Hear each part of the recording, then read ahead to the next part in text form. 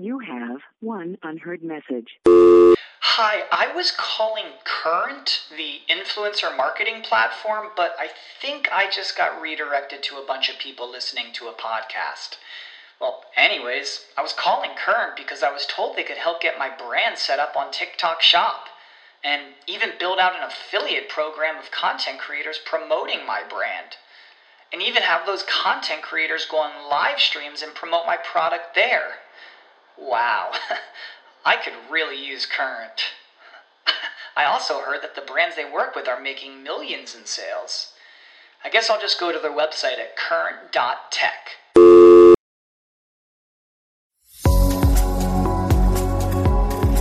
The T-Biz podcast delivers tea news that you need to know.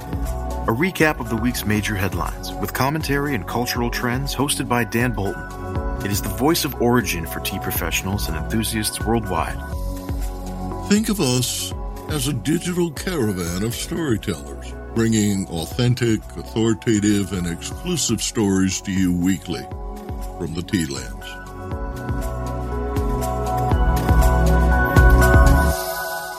Hello, everyone. Here are this week's headlines. Let's all celebrate International Tea Day. The Tea Day SOFA Summit is Monday, May 23rd. And global instability is suppressing East African tea prices. Plus, T-Biz travels to Montvale, New Jersey, where Good Earth is celebrating its 50th anniversary with a revival of two beloved teas. More in a minute, but first, this important message. What makes a perfect cup of Ceylon tea? The perfect cup is from the tea businesses that ensure the protection of all the children living within their tea estates. We salute Kailani Valley, Telawakili, Bogawanthalawa, Harana, and Elliptia tea estates. Support Save the Children, Sri Lanka. The United Nations Food and Agriculture Organization, FAO, is hosting its annual International Tea Day webcast on Monday, May 23rd, beginning at noon CEST at 6 a.m. on the Eastern Seaboard EST. Registration is free. Visit fao.org/international-tea-day to participate. The opening ceremony will be followed by a high-level presentation and 1-hour panel discussion beginning at 1:30 p.m. CEST. The event is translated into 8 languages: Arabic, Chinese, English, French, Russian, and Spanish.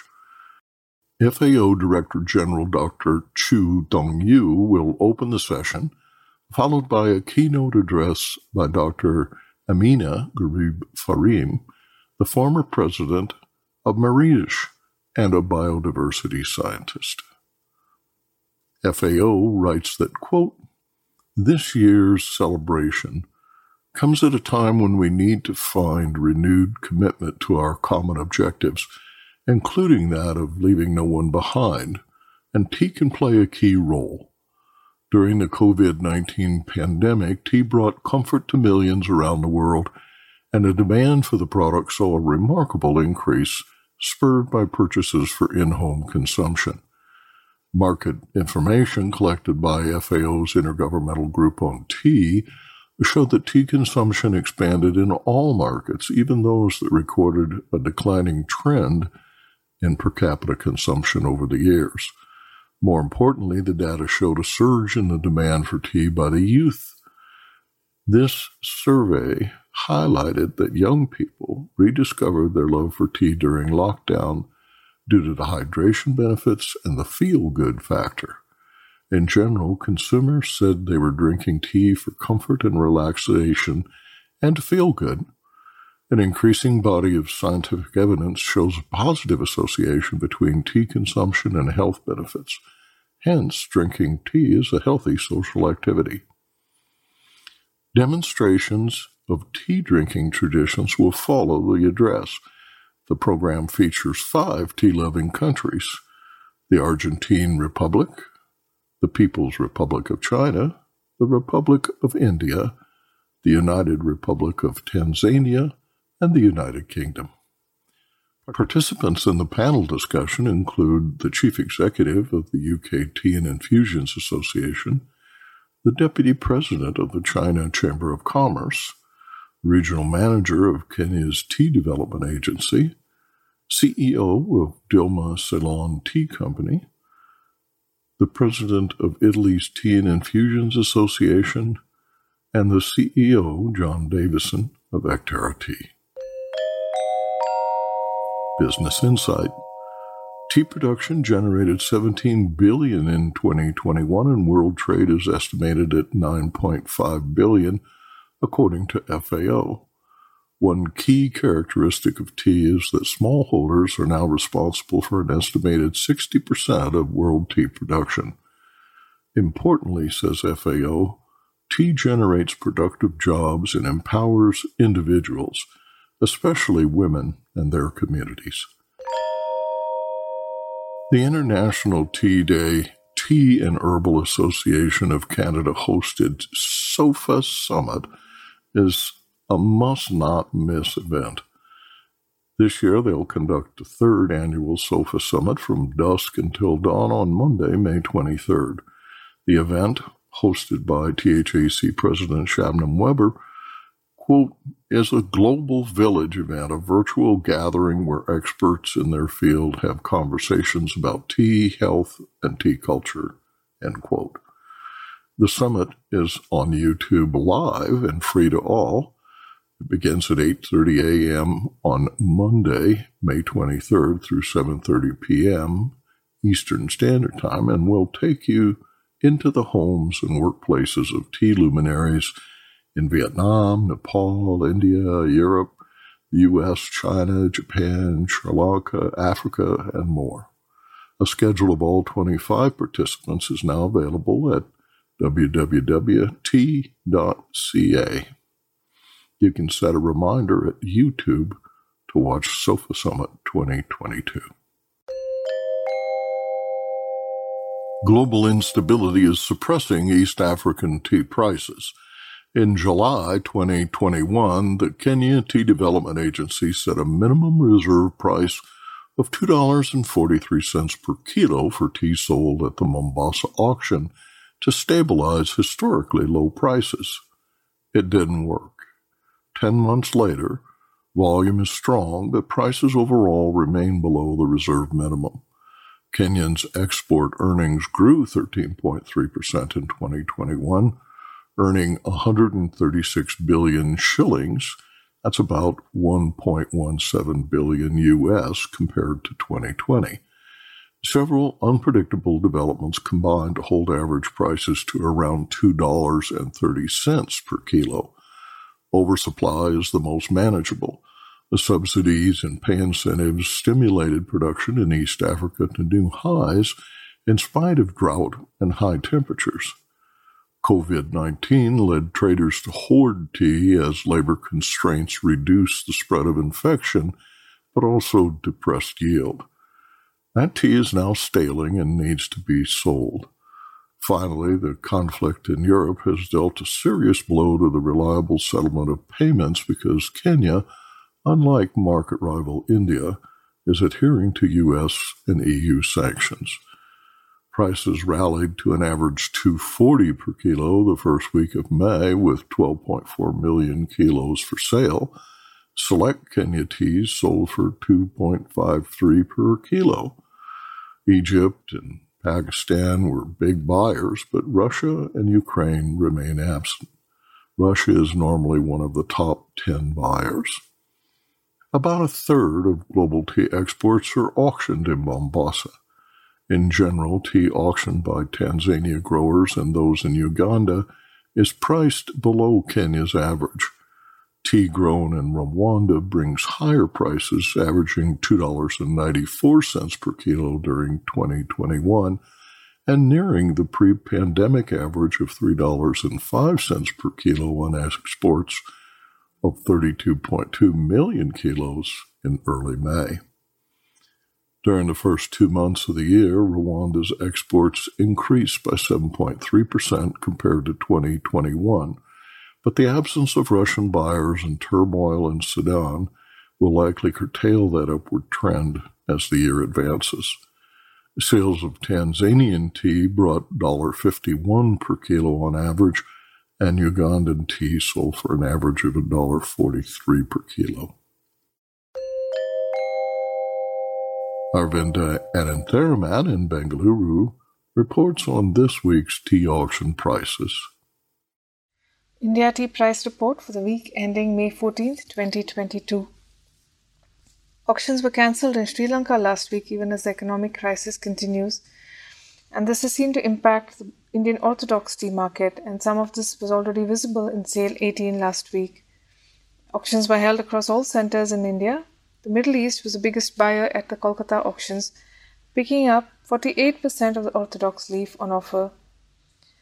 Only 53% of Darjeeling tea on offer was sold and mostly picked up by local buyers. The average prices in Kolkata were down this week for all teas. In South India, Cochin saw an active market for both dust and leaf tea. Exporters to the CIS and Middle East were active for Orthodox leaf, while CTC leaf saw good uptake from domestic buyers. In all, South India saw 87% of Orthodox leaf on offer sold. And now, a word from our sponsor. Hello, I'm Bogdan, a passionate tea drinker and the inventor of the ultimate tea machine, the Brew Maker One. Preparation is key to making fine tea. Sequential steepings deliver the best taste possible and unlock the true value of whole leaf teas and botanicals. Brew automates that process without using any pots or capsules. This simple-to-operate, smartphone-controlled device stores steeping profiles to consistently make great tea at the push of a button. Brew also reduces time, waste, and energy. That's because I engineered the brew to remember control settings for temperature, brewing time, and quantity. Using my patented process lets you stack steep simply and conveniently.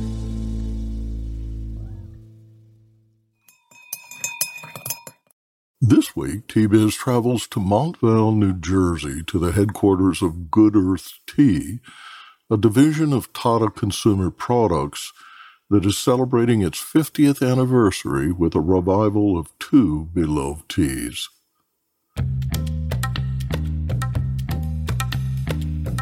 Sneha Balasubramaniam is head of marketing and innovation at Tata Consumer Products. She is a veteran brand manager who began her career as a marketing manager in Singapore with Tata Consulting Services.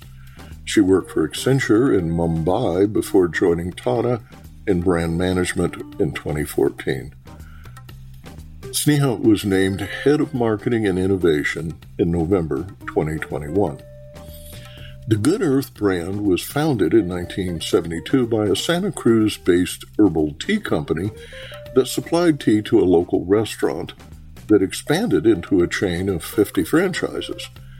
The brand experimented with herbal blends during its first 2 decades, producing more than 40 varieties. Tata acquired the company in 2005 and relocated the offices to New Jersey. Thank you so much for joining us on the Tea-Biz podcast. We greatly appreciate you for taking the time to talk with us today. Thank you so much. 90% of consumers mention authenticity as an important factor in deciding which brands they like and support. The successful tea brands are clear about their core purpose, delivering on the promise of a fine product in engaging and sincere ways. Will you discuss how Good Earth has retained its consumer relevance over a 50-year span? Good Earth, for those who don't know, is born from California from back in 1972 or so. It's a legacy brand And just like California, it's bright, sunny, fun, flavorful, and kind of wants to bring that smile to the end consumer. So we're one of those brands who really believe in positivity and doing good. So that's at the core of who we are and what we do and what we stand for. It started off, just in a small store as an under an herb company, and they started out brewing lots of different permutations and combinations of herbs, which then went on to being teas per se. We happen to have a very famous and popular tea, which is the sweet and spicy. And that is just unmatched in the eyes of the consumers. And the reason is, if you look at America and look at the tea drinking culture in the US, over 70% of tea is iced tea. And there is also a lot of cultural association to drinking tea sweet in the US. So the sweet tea phenomenon is pretty huge compared to anywhere else in the world. So what sweet and spicy actually did, it had a natural sweetness without adding sugar, without adding any other kind of sweetener to it, which just came from cinnamon. And cinnamon is such a beautiful ingredient because it gives you obviously sweetness, but also a bit of spice to it that adds the dimension. And I think we hit upon something very beautiful there, which addresses the consumer needs, which was just sweet and spicy. So from a product perspective, that's what we've always taken pride in. And from a brand perspective, we're someone who does everything with a bold flavor and a bold note, and fun and positive note to it. So that's kind of what Good Earth is all about. Will you describe how the brand's core values manifest in terms of formulation? What guides your sourcing and blending in creating Good Earth blends? We source Rainforest Alliance certified blends and brews. We're also a founding member of Ethical Tea Partnership. We have extensively tried to use 100% natural flavors, nothing artificial, even from a color perspective. If you look at our packaging, right, we've got a range of sensorial blends, which are biodegradable in tea bags. They've got compostable pouches, recyclable cartons. So we genuinely are embodied in sustainability, because that no longer is just a jargon or a terminology. It really is what consumers are very well aware of, being good to the planet and the environment, and kind of having that sustainable angle in every purchase that they make. If you talk about ingredients and flavors, you will see a lot of whole flavors utilized. Sensorials, we don't really cut the fruits down, they're whole fruits. So the beauty and the aroma of the brew is actually not just taste-wise, but also visually very appealing to you. So it's the entire tea experience that the brand kind of brings. The other role the brand has started to play in the tea category for the US is that of democratizing a lot of these segments, making it more affordable to the consumers. So everyone can kind of enjoy a good cup of tea. So to make a sustainable purchase or to make a more eco-friendly purchase, you don't have to burn the pocket or break the bank. So let us be that brand that helps you make a conscious effort toward the planet, as well as giving you a good quality tea. Good Earth has produced thousands of recipes over the years. Why did you relaunch lemongrass and black chai? Do you recall when these flavors were discontinued? I think it was early 2000s when it kind of disappeared. When Tata's acquired Good Earth as a brand, we had, I think, hundreds and thousands of blends, and I think in a way to optimize, we lost a few, some of these star performers along the way. It's a funny story, actually. And so on Facebook, I happened to just stumble upon a group which was created by some really passionate Good Earth consumers that were discussing internally about, hey, I used to love this Good Earth lemongrass tea. I can't seem to find it. Can someone tell me when I can find it? And I was going through the thread of conversations, and people had made a few recommendations of other brands and other ways of getting a similar flavor profile. And it hadn't really pleased the consumer. and numerous of them. And I was just like, wow, we have consumers requesting for something, looking out for something that we previously so beautifully did. And we were coming upon, as I said, this is our 50th year. And we said, why not rather than introducing something exotic and, something out of the world and really future looking, let's bring back something the consumers really want and love and reward them with something that they've been asking for. So we actually had both the lemongrass in a decaffeinated as well as a caffeinated version. But just given the trends and the demand for decaf being a little bit more, we said, let's introduce the decaf lemongrass. And we also decided to bring back a classic version of chai. So yes, so that's the story behind the power of consumers' voice and how it actually inspired us to bring back something wonderful.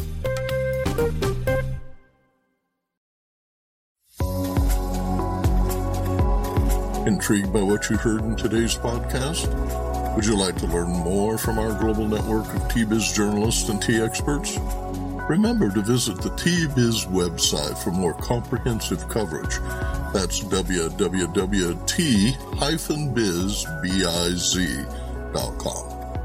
Thanks for listening. Farewell till next week.